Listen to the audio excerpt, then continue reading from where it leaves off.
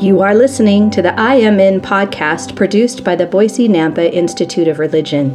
We've asked members of the Church of Jesus Christ of Latter-day Saints to share how their lives have been blessed by living the gospel of Jesus Christ. To the Savior's request, "Come follow me," they have all responded, "I am in."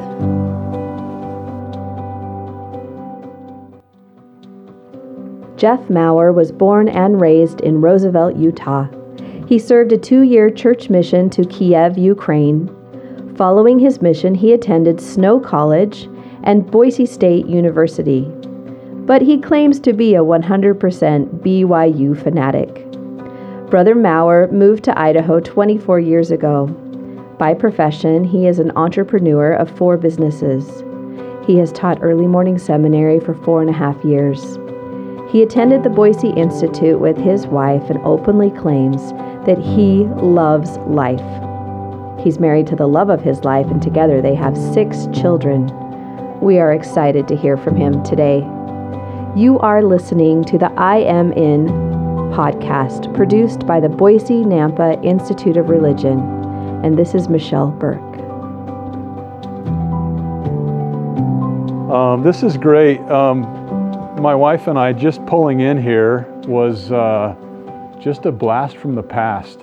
We actually came up here we moved to Boise probably a week after we got married and came up here. We got into some institute classes. We took several here.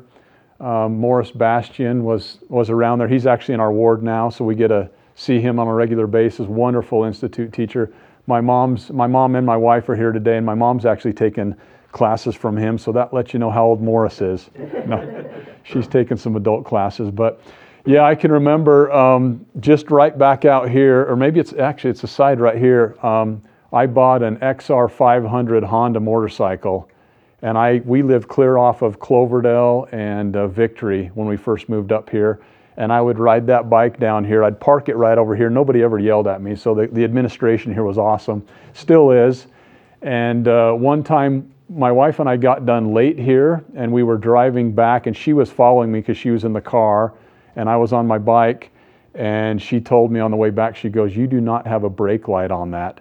So it was lit up, but it wouldn't light up further when you brake, and so that was kind of the end of riding that bike down here. But I see with the tiny reflectors on the back of his shoes. That's right. But I did. I went to I got my business degree right over here, and so this parking lot, I don't know if it was open then or, but we'd park here and make my way over and take business classes. Are there any business majors here? Nice. You'll love what I'm about to say today, because I'm going to share some experiences of businesses, things kind of our story, my story with my wife.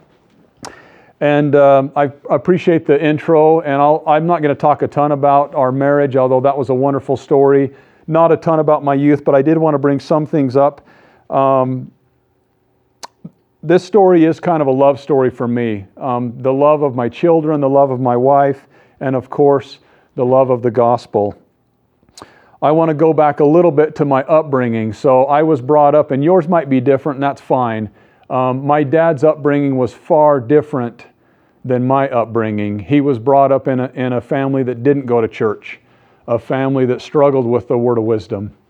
And he chose to change that for him. And I'm glad he did, because it changed it for me. But I got to see firsthand from my parents, and these are things that I'll just say were kind of a bag of tools for me coming out of high school. I saw my parents' relationship, how they treated each other. And I saw from my dad the kind of dad that I wanted to be and the kind of husband that I wanted to be, and I'm thankful for that. I also saw from my parents how important it was to sacrifice. And when I was your age, I had no idea. Everything in my life was me. Everything I thought about, everything I did, it was me, me, me. And it wasn't until you become a parent that you realize, oh, my parents love me more than I'll ever love them, if that makes sense. I love my kids a lot more than they'll ever love me, and it's because of that sacrifice. It's the service and it's the love, and I appreciate that from my parents. And then the last thing, at least from my parents, is that I was really taught how to work hard. And with the businesses I have, and I'll talk more about them, that working hard became very instrumental. And it was in the mission field, it has been in marriage, and certainly in business, in school. Everything you do, that work ethic is important. And I don't remember being young and like hating work. I was raised in both of my parents were raised from farming family. My mom's from Melba here locally, and my dad down in central Utah, close to where we were raised. But we had 2 wood-burning stoves growing up, and that's a lot of wood to burn. And all summer long we'd go up and cut wood. All winter you're letting it dry out, you're splitting it. That was pretty much a Saturday chore. We had a massive garden, and I was really taught to work, but to love work. And it carried me a long way in life, and I appreciate that from my parents. After high school, I immediately left. I went up to Salt Lake City, literally probably a day or 2 after graduation. I was getting ready for my mission. It was 19 when I went out on my mission. I was actually one of the last ones of my friends. I went out a couple of months later, I guess a month later than my birthday. And so I moved up to Salt Lake, and I needed to make money. And I had a brother and sister-in-law up there who had recently been married, and they had a place to stay, and so I went and lived with them. And I became a kind of a maintenance guy doing sprinkler repairs, helping with just kind of a big apartment complex. And this is, for the first time in my life kind of got out of balance, where I was so goal-oriented on making money, I kind of let the church get pushed aside. Going to church, going to sacrament meeting, having a calling. I was, similar to your age, where you go in and you can get lost in a hurry. And I don't know that I went to church every Sunday. In fact, a lot of Sundays I found myself out working and trying to make money, which is funny, right? I'm trying to get on a mission. I'm doing the physical side of it, but I'm not doing the spiritual side of it. And that preparation caught up with me in the mission field. I did get called to the Ukraine Kiev mission, as stated earlier. It's kind of interesting if you guys have been following CNN or anything. It's interesting that I got chosen to come here today, and just a few days ago they're in open war right now, and I hope cooler heads will prevail. But it's kind of a scary thing for sure. When I went into the MTC, I actually spent 3 months in the MTC, and that had nothing to do with my lack of learning the Russian language, although it felt like it to me. They just weren't signing visas. And so I spent 3 months in there. To me, the MTC, a lot of people absolutely love it. It was prison. There's a wall around it, and you don't go out of that wall unless you go to the temple. And you can only do that once a day for those of you that served and actually spent time in that MTC. And so it did feel like prison. But I soon realized in there that I needed to sacrifice. I needed to work hard. I needed to implement use these tools that my parents had set me up with. And so I found myself getting up earlier than what was required. I found myself studying harder. I found that there were smarter elders in there. There were elders in there that had better testimonies than me. Up to that point in my life, aside from a few gospel doctrines, my testimony was really still my parents' testimony. And I soon realized that I needed to find my own testimony. And so I spent a lot of time before people were even up, diving into the scriptures. I had never read the Bible at that time, so I started reading that. I spent a lot of time on my knees, and I just tried to outwork anybody else. We actually got in trouble in the MTC, nothing major, but I convinced a companion of mine, if we get up early, we can actually go for a run outside. And again, there's a wall, so we did stay inside the wall, but they have security guards up there. And I guess the hour we were up was a little borderline. They didn't know if we were outside the wall or inside. And so we got yelled at for running laps inside that MTC there, and they told us, go over to the gym to do some of those laps. But I did learn that I needed to work hard. One day inside the MTC, when we're in just your normal language lesson, there was a group in there that had been there a month longer than us, and so they were coming up upon 4 months. And my group was 3 months, and they still weren't signing visas for Ukraine. And this gentleman comes walking in one day, and he's got his hands behind his back like this. And he says, well, he goes, I've got 2 missions behind my back. And he goes, I'll let the group that's been here for 4 months choose which hand. And right or left, I don't remember which one it was. He pulled it out and he goes, you guys are going to San Diego. And, you know, they erupt, right? They're excited. They're getting out of where they had been for 4 months, and I don't blame them. And then he said, the group that's been here 3 months, which was me and, you know, our group, they said, you guys are going to Boston, Massachusetts. And I was so thrilled to get out of there. I was so excited. It was English speaking. However, when I got to Boston, I didn't have sheets for my bed. So I went down to a store. My companion took me there and found some sheets, took them up to pay for them. And the lady gave me the price, and I had to ask her 3 times what she had said to me. I didn't understand it. It was English, but it wasn't small town Utah English, or Idaho for that matter. And she finally just takes the little digital monitor thing and just turns it around. It shows how much I owed. So I got to pay for those. I had a great time in Boston.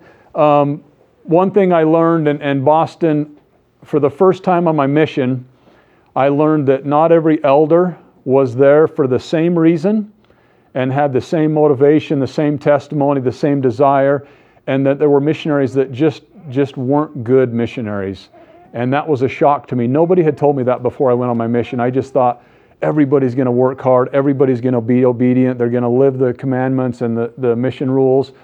And that was an eye-opener for me. And I was only there for a month. And one day, and I didn't know this was happening, but one day I had it.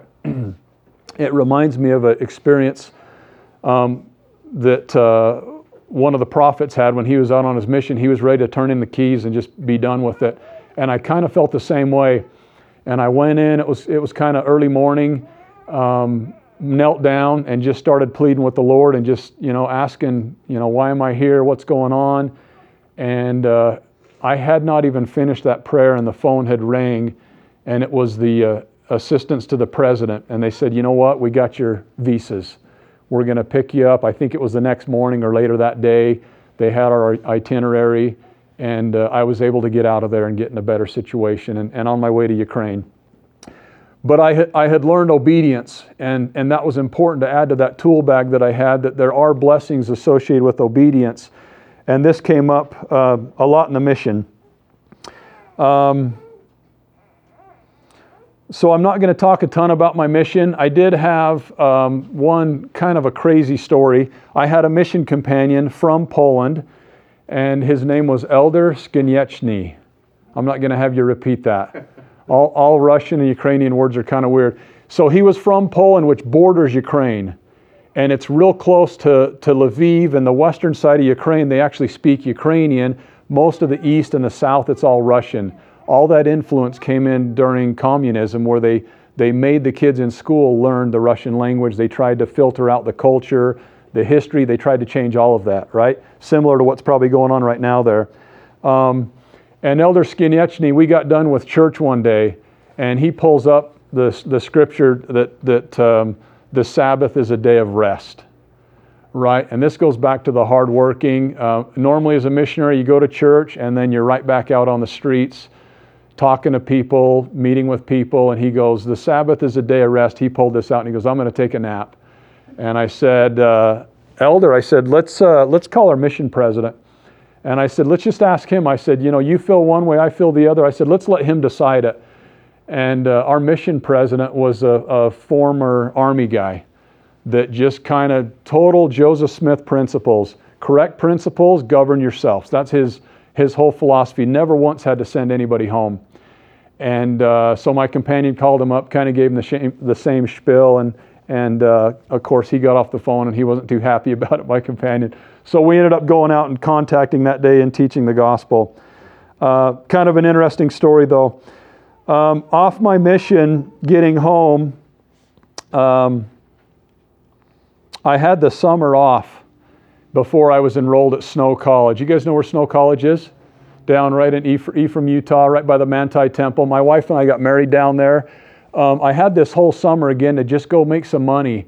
And it's when I actually ended up in Boise, but just prior to that, I was mowing lawns, which is kind of interesting. I ended up doing that here, but I was doing that just in the small town, kind of like I had done in high school. I would mow on Saturdays, and then I had a sister who, again, I mooched off of her and her husband. I'd go up to their place, I'd sleep on their couch, and our stake president had a construction company in Lehigh, and they were putting in these massive sewer lines into a town down there called Eagle Mountain. I don't know if you guys know where that is. It was a town they made, which I don't think they do very often anymore, but they were putting in these sewer lines, and so I would work that construction job Monday through Friday, and then I would go home on Saturday, Sunday down to my parents' home in Fairview, Utah, near Snow College, and I'd mow lawns, and I was just trying to save money. My brother that was married living up here in Boise, he came home one week and he goes, "Boy, you really ought to come to Boise. This place is getting ready to take off." And this is back in like 97, 98. He goes, "You ought to think about coming up here and starting your lawn care business." And that's where he got it in my mind that I could probably do this. And it didn't take long. I'd worked a month, so I'd saved up, I think, about $1,500. I borrowed my parents' truck, moved up here, had no clue what I was doing. I kind of had a business mind growing up, but to actually put that into action was something totally different. And so borrowed the truck, moved up here. I moved in again with another sibling, my other brother, and his wife, and went down, bought some equipment, and started Safari Lawn Care. And it was the sole proprietor at the time, which is a big no-no. You have no protection. If you flip up a rock and hit somebody's window or eye or anything else, they can sue right through you. And so I had to learn that stuff when I was at Boise State and when I went through business school. But I started it, and I bought a mower, I bought a weed eater, a blower, some rake shovels, just basic stuff that a kid in high school would have. And I started that business, and I didn't really know what I was going to do with it. But I knew I wanted to do it. I knew I wanted to stay out of debt in college. I didn't study Dave Ramsey, I do now, but I was kind of living some of the Dave Ramsey principles. Those of you that maybe look into what he does, it's a lot of good information. So we started this business, and I only spent about 3 months up here. Anything with lawn care, like we're already today picking up accounts. But I came up here in like June, July, August, like everything's already done. And so I ended up teaming up with my sister-in-law who was up here. She had a marketing degree at the time, and she would go out and just flyer doors, and then I would do the work, and that was kind of our partnership. I think she put in about the same amount of money I did that allowed us to buy the mowers, and so we started this business. And the thing that her and I worked out is we'll just divide up profits based on how much time you put in. Well, I'm out doing the work, so I can work all day even though we don't have the work, and she would go flyer a few hours here and there, and so the vast majority of the profits would go to me, and she could kind of see the writing on the wall, and it was probably good to actually break it off, and her and my brother came to me one day and they just said, "Hey, let's split this, you can pay us back what you borrowed from us or the amount we put in to invest." And I agreed to it, and then I became the sole owner of that. And it was like a month into the business. It didn't take long at all. So we finished that season, went back down to Snow College. I was so motivated to find a wife and get married at Snow College. Now, Snow College is about a 5-to-1 girl to guy ratio. I was here all summer. I did the ward hopping thing. I dated. I did everything I could. Well, not everybody was home over the summer here. And I didn't go to school up here in high school, so I didn't have a friend group. I didn't have any of that. I was kind of just a lone wolf up here. The Institute was a huge help on that. I went on, we did retreats up to Stanley and different things. I hope they still do stuff like that. But I was really wanting to find a wife, and I found her really quick. In fact, I tell people now, some people kind of fall in love. Mine was like running into a brick wall. I knew that quick. I just had to convince her. And we, short story on it, we got married in the Manti Temple. Best day of my life. Mission was amazing. Marriage took it to a whole nother level, and kids take it to another level, and on with life. But getting home off my mission, I had been in Ukraine, right? And Ukraine doesn't have deodorant like we have deodorant. It's kind of, if you took a dry square bar of soap and rubbed that on your armpit, that's about what we had over there. And so quickly you quit doing that, right? I come home and they take me down to Snow College. My buddies have been home for months. They're already dating. They're already, the mission goggles are off. They take me down and I'm like, they're hugging girls and I'm just kind of like, you know, I'm off my mission. I'm shaking their hand. I'm not giving a girl a hug at that point in my life. I'll hug my mom, my sisters, but I'm not hugging a girl. And I soon realized somebody stinks. And it's me. Because I'd been on my mission and, you know, you're not smelling deodorant over there. You're not buying deodorant. And so, yeah, I kind of kept my arms in the rest of the night and just kind of stayed to myself. But it is a transition coming off your mission for sure. So to Institute, and this is why I'm so thankful for Institute. Off my mission, I probably have the record for cooking the most meals in the Institute kitchen, and I'm not sure that's even allowed. So again, nothing with Dave Ramsey, just kind of internal with me. Whoops, I probably bumped that.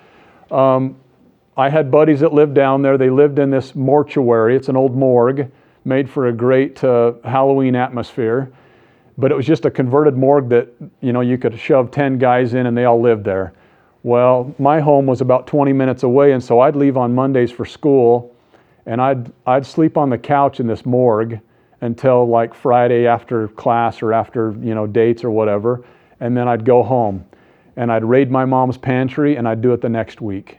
And I found myself sleeping on couches and cooking my meals at the Institute. And I was able to get through college with no debt.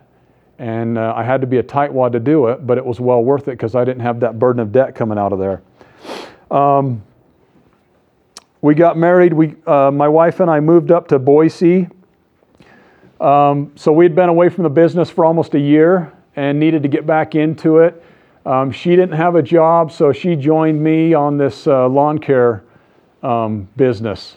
And my wife had only been to Idaho one time in her life. I think she had a friend that got married in Idaho Falls.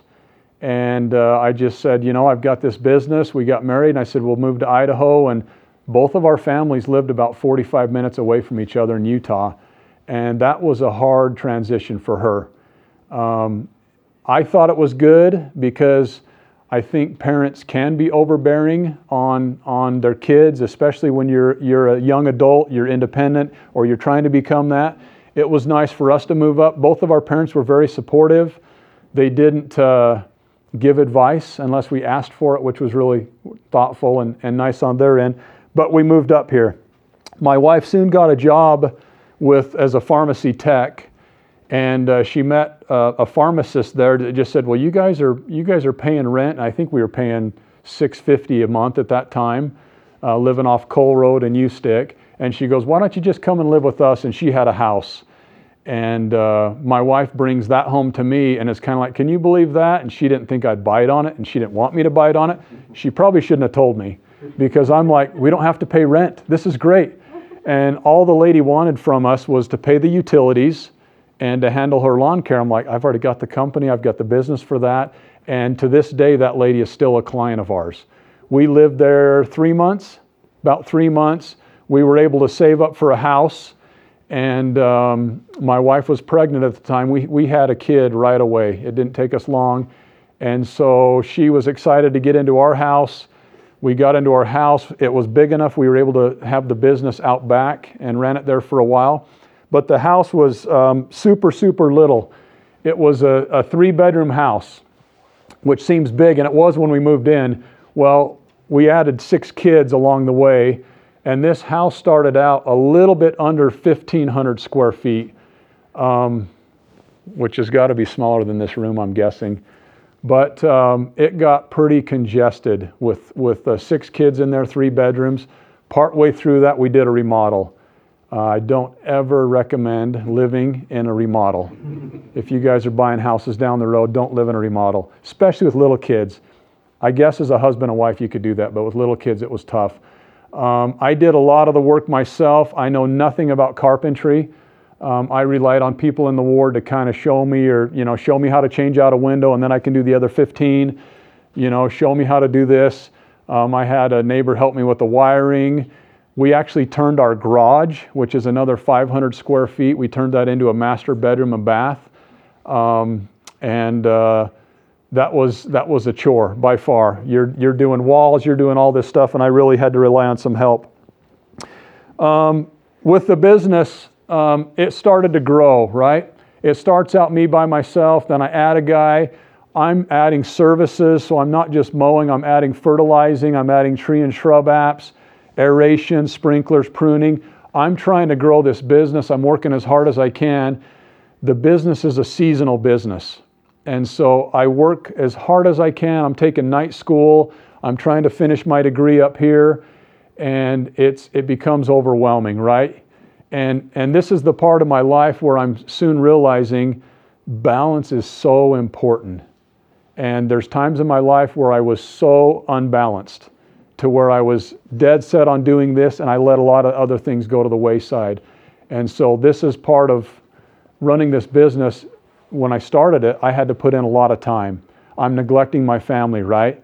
Probably neglected a church calling or something down the line, but I found that I needed to find balance as I'm growing this business. And so I start growing the business, we're adding employees, we're adding equipment. All of a sudden we're getting into debt doing some of this stuff, and it's scary. But I'm still having the problem of it being a seasonal business where I can only make income for 9 months. Well, those other 3 months eat up any profits there were. And so we've got line of credits, we're doing all this stuff, and it's just becoming harder and harder. Well, we decide that we ought to jump into snow business, right? Boise gets so much snow here, right? Never. We had Snowmageddon, and that was about it. And so I invest in these plows, these de-ice tanks. I'm like, okay, I've got it covered. Well, I think I bought these plows and they didn't touch the ground for 2 or 3 years. It was just warm winters. It would snow. It would be melted by noon the next day, and we never really got to use them. And so it was what it was. One time we're on a trip up to McCall. My wife and I and her family was in town, and we drove by. This is at Eagle and Hill Road. 55 and Hill Road, and now there sits a storage facility called Storage 55.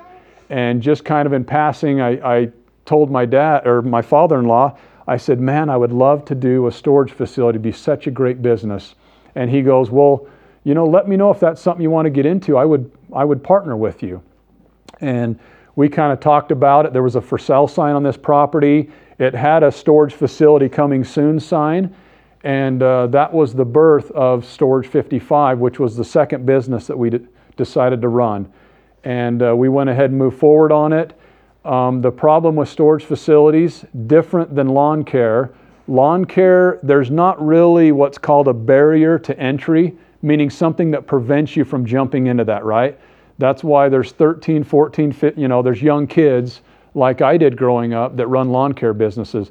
There's not much of a barrier, right? If your dad has a truck or you got lawns close in the neighborhood or a wagon, you can get around and pull your stuff and do lawn care. Storage has a huge barrier to entry, and it's capital. And my wife and I literally played the game of Monopoly when you land on somebody's property and you got to flip all the cards over to where the red's showing because you're mortgaging everything. And we mortgaged our house. We mortgaged every truck we had, every vehicle we had. We borrowed from my parents. We borrowed from my wife's parents. I actually borrowed from a good friend of mine. And we went so deep into debt to get this business. Well, I thought, you know what? I can outwork my way out of this. I can just work hard, pay things off. Right after we built this, and it was in 2006, we hit a major, major recession in the valley here.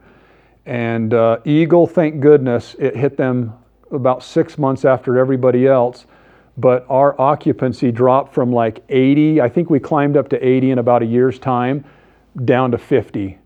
And now we had a business that wasn't paying its own loan.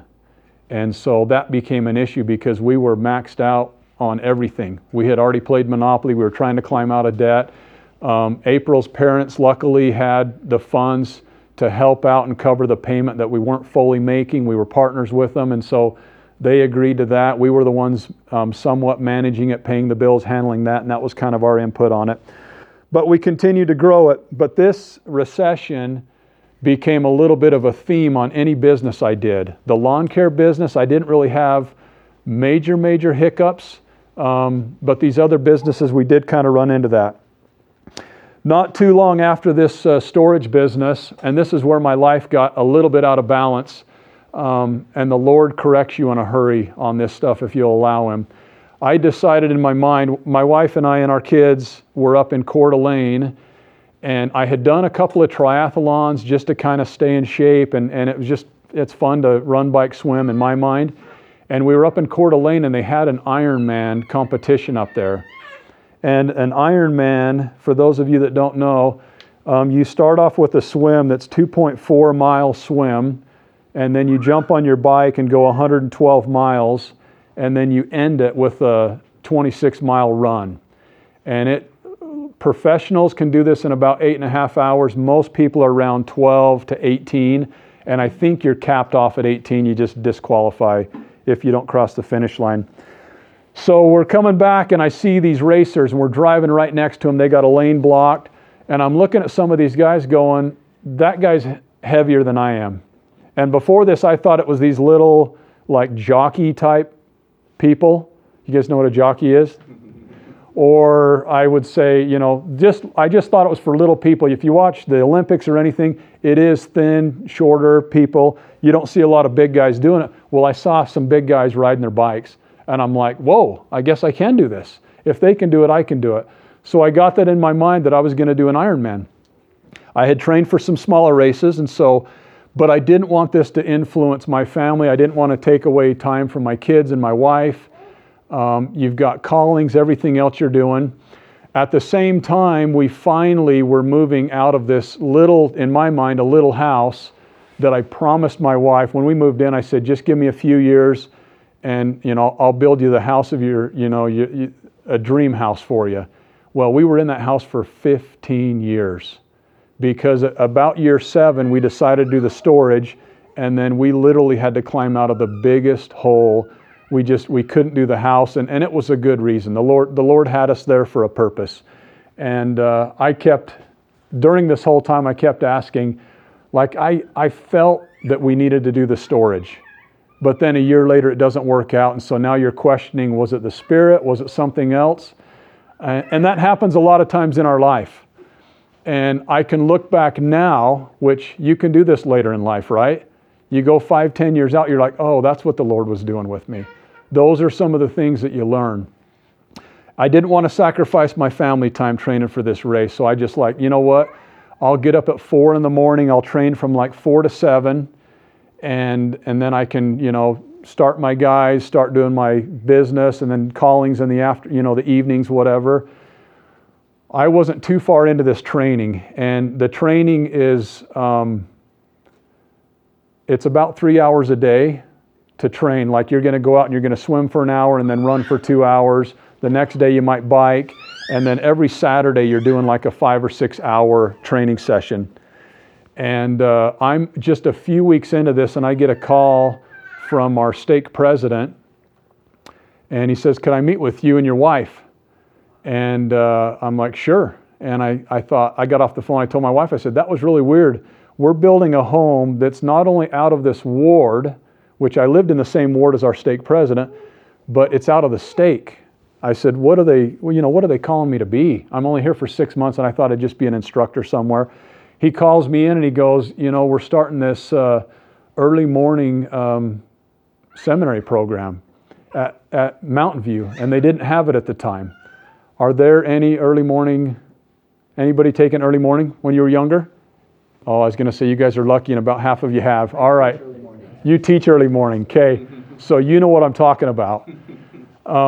Early morning is I was sleepy and I was the teacher. I was falling asleep and I was the one giving the lessons, so it's that hard. But they throw that at me, and so now I'm like, okay, I was training for this race. I've already signed up. I have to do all of this stuff. And so again, my life was getting out of balance. I was overtraining, doing this stuff. you're doing your calling, your work, everything. And now I got a calling that's a little bigger than what I anticipated. And the stake presidency, he told me, he goes, hey, this isn't like gospel doctrine. He goes, you do not need to spend that kind of time where you're prepping for, all week for these. He goes, you're going to have a lesson. He goes, you know the gospel, you served a mission, spend an hour a day. And it was wonderful advice, because a lot of times in anything we do, we can overdo things, right? And I'm not saying don't be prepared, but that was really good advice. Otherwise, I probably would have spent 2 or 3 hours getting that lesson ready for those kids, right? I'm now helping them strengthen their testimony. The Savior is responsible for them, but I'm helping them find the Savior. I'm helping them find Heavenly Father. And that's a big task. And the Institute teachers here, and those that have taught seminary, you know what that's all about. You feel that as a parent. You certainly feel that as a grandparent, I'm sure. It's a big task when you're somewhat responsible for other people that way. And so I ended up doing the race. It was wonderful. I could not tell them no. Every year in seminary early morning, they would come back and say, hey, you up for another year? I'm like, sure. I couldn't say no. So that's why I taught for 4.5 years. And I got hassled from some friends. They said, do you get paid for that? And I said, no, this is a calling. He goes, they need to change that in the church. You should get paid for early morning seminary. You're not getting paid, are you? No, I actually do. Nice. I teach other classes as well. My buddy was a conduit for that, I'm pretty sure, because he put in a good tab on it. So I'm going to fast forward a little bit. 2 years ago, same kind of thing. A buddy of mine comes to me. Actually, he invited my wife and I over. And he goes, I've got this wonderful business opportunity. And he goes, I need investors. And he goes, I went to my dad. His dad was a dentist. He's a dentist. And he goes, my dad said to come and talk to you.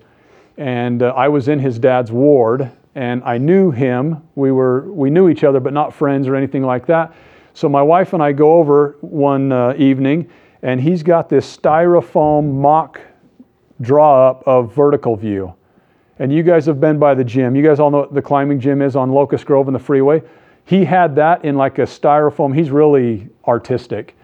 And he had pretty much that design sitting on his kitchen table. We spent probably 2 hours there.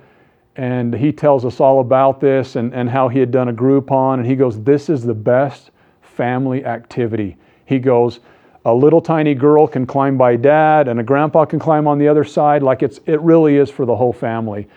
And he had me sold.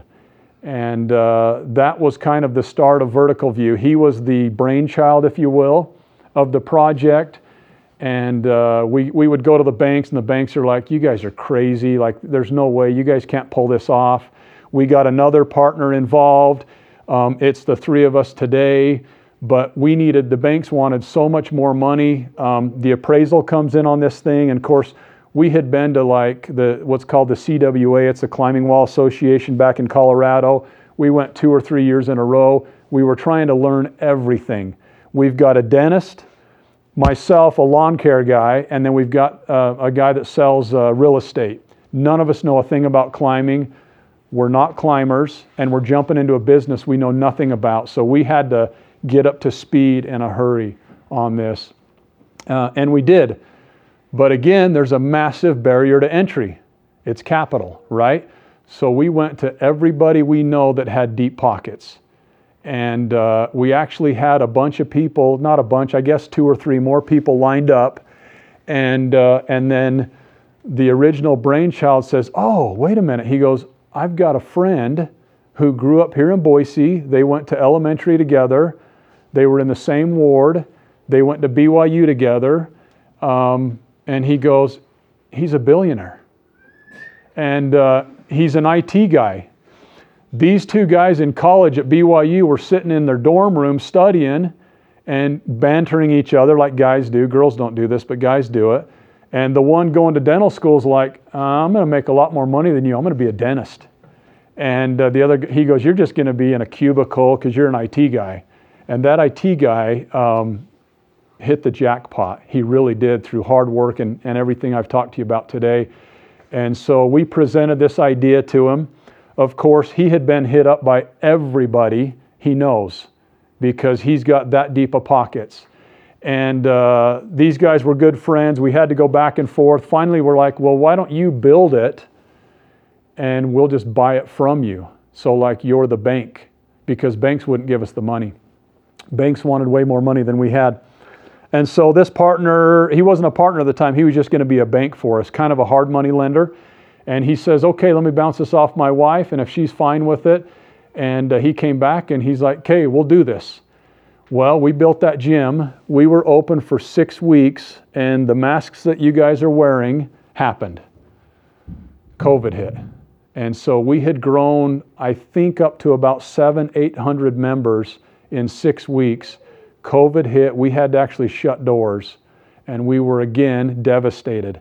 So now I'm thinking, okay, this happened on business 2, the recession, business 3, COVID. It's me. I'm bad luck with business. And so we shut down. It was really, really hard. Open back up. It's a roller coaster. You advertise for masks. You put the hand sanitizer out. You got people coming in that aren't going to wear anything, and they don't care. And you got people coming in that are extra careful, and you can't win that war, right? That's a war inside. And so we went back and forth on that. It was hard. Again, we weren't able to meet the demands of the bank. And luckily our partner wanted to come in as a partner. He saw the growth we had. He saw the potential. We proved the idea of this gym. And there's like probably 500 of these around the U.S. And worldwide there's a ton of them. And it's like a proven business, just bad timing on our end.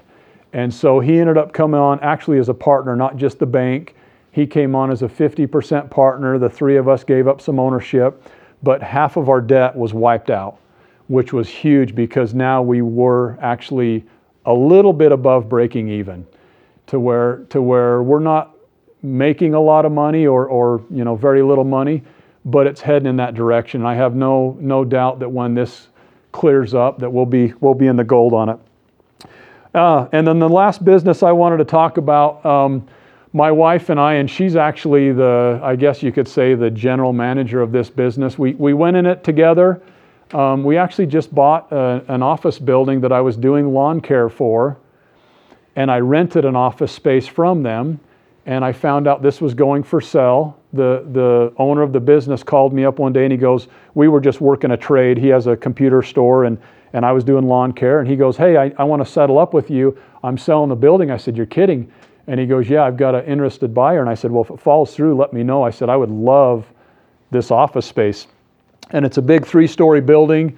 It's called the Tech Mall. And there's just like 20 different spaces inside here. The deal fell through, so he called me up and he goes, how serious were you? And I said, well, let me look at finances and see if this is something we can pull, and talk to my wife about it, my business partner, and everything, including crime. And she was a go for it. Well, she was a go because she thought like I would handle it.